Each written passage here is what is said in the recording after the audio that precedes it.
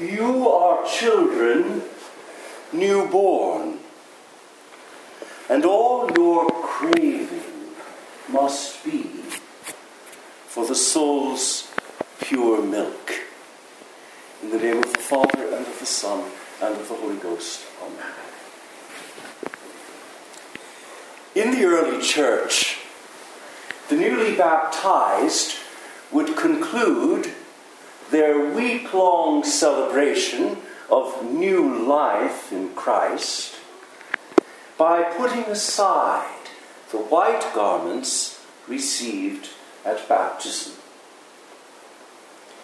Mother Church, addressing herself to these, her newborn infant children, the neophytes, sings in today's introit, "You are children newborn, and all your craving must be for the soul's pure milk that will nurture you unto salvation once you have tasted, as you have surely tasted, the goodness of the Lord."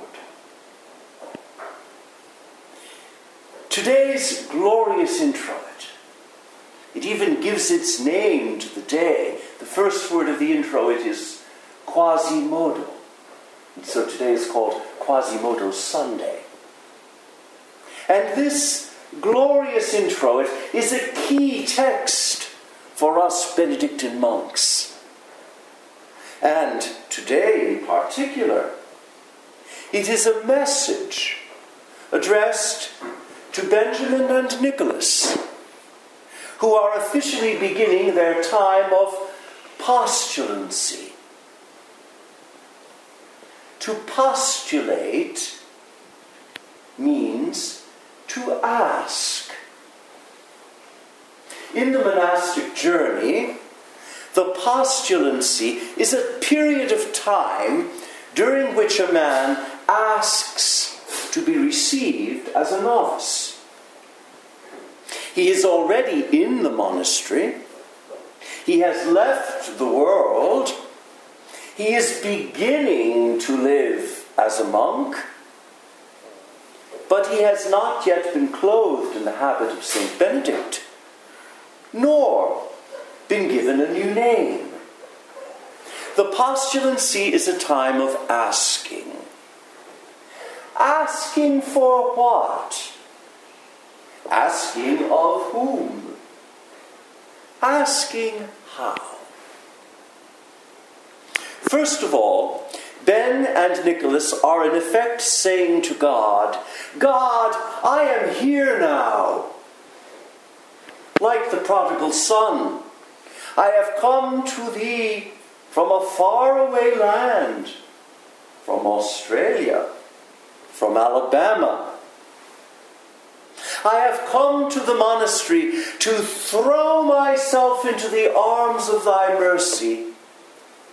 I have come, O God, to be held in the embrace of thy mercy, and to be filled with that mercy by which thou makest all things new." And then to me, and to the community, Benjamin and Nicholas are saying, "Fathers and brothers, show us mercy. Let us live with you in this house of mercy. Teach us to sing with our very lives, even as you do, Lord. Thou dost give protection to man and beast. So rich is thy divine mercy. Under the shelter of those wings, we, frail children of earth, will find confidence. With thy rich store thou wilt nourish us. Bid us drink deeply at thy fountain of contentment. In thee is the source of all life. Thy brightness breaks on our eyes like dawn." How are Benjamin and Nicholas asking these things of God and of the monastic family? They are asking boldly, without hesitation, and with a boundless confidence in the mercy of God. Will you allow me to put words in your mouth, Ben, and words in your mouth, Nick? Risen Jesus, my Lord and my God, if I am here today, it is because thou hast brought me here, carrying me on thy sacred shoulders and setting me in the pastures thou hast reserved for me. Since thou hast already done this, I can have full confidence that thou wilt do even more. And so I am here to ask great things of thee. I shall not ask for small things, for things that are calculated and measured. I shall ask for immense things. I shall ask of thee the very things that thou thyself in thy mercy hast already determined to give me. Give me then, give me all that thou wouldst see in me. Do in me whatever thou desirest to find in me. Change in me whatever thou wouldst change in me. Break all my resistances. Burn away what is incompatible with the work thou art undertaking in my soul today. Like a mighty eagle, swoop down upon me and then bear me up upon the wings of thy mercy and thy truth. Henceforth, dear Ben and Nicholas, as the intro it says, all your craving must be for the soul's pure milk. This craving for the Word of God is a sign of spiritual health. It is, moreover, an indication of a man's irresistible need to become a monk. For what is a monk, if not a man who so craves the Word of God that he chooses to spend his entire life listening to it? And so I am reminded of the words of the young Carmelite, soon to be canonized, Blessed Elizabeth of the Trinity.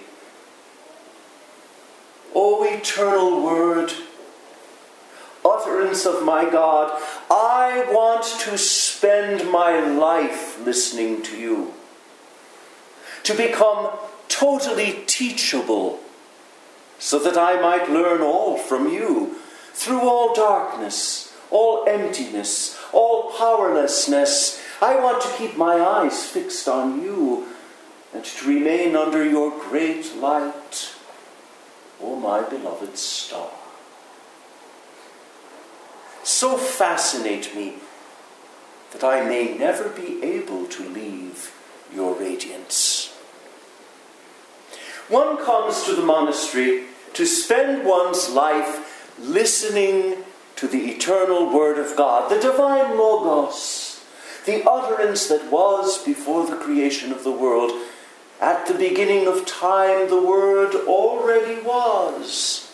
And God had the Word abiding with him, and the Word was God. He abode at the beginning with God.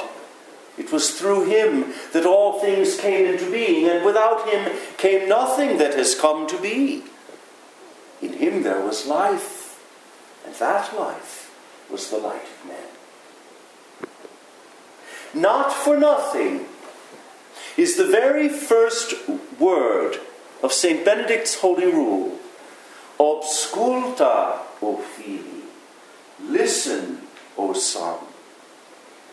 A postulant is a man who is asking, and in asking, he holds himself in readiness for an answer. He must listen for the answer with the same intensity and single-mindedness with which he asks his questions.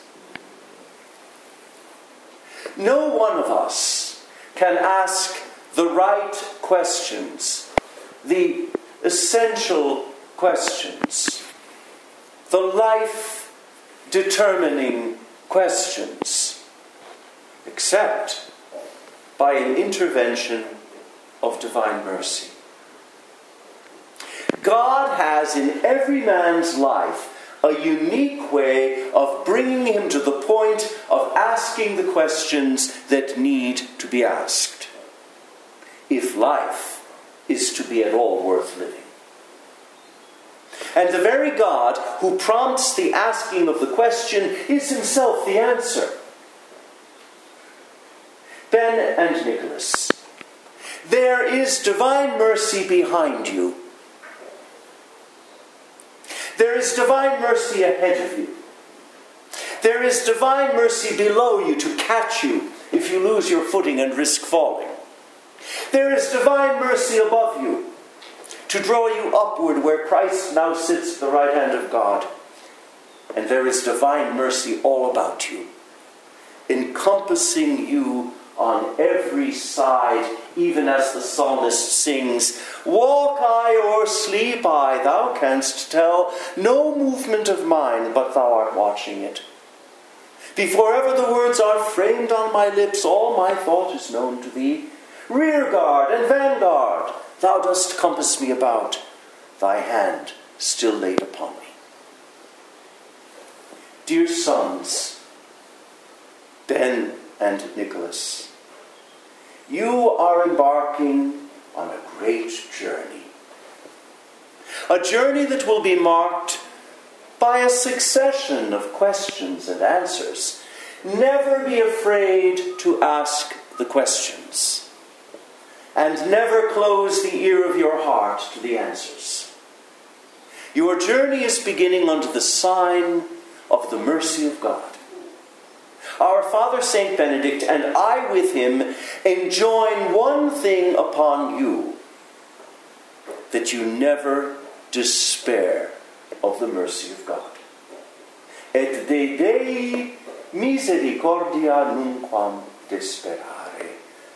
And never to despair of the mercy of God. Rule of Saint Benedict, chapter 4. Do this, and you will find joy in all your asking, joy in all your listening, and joy in the obedience that is the path to everlasting life. Amen.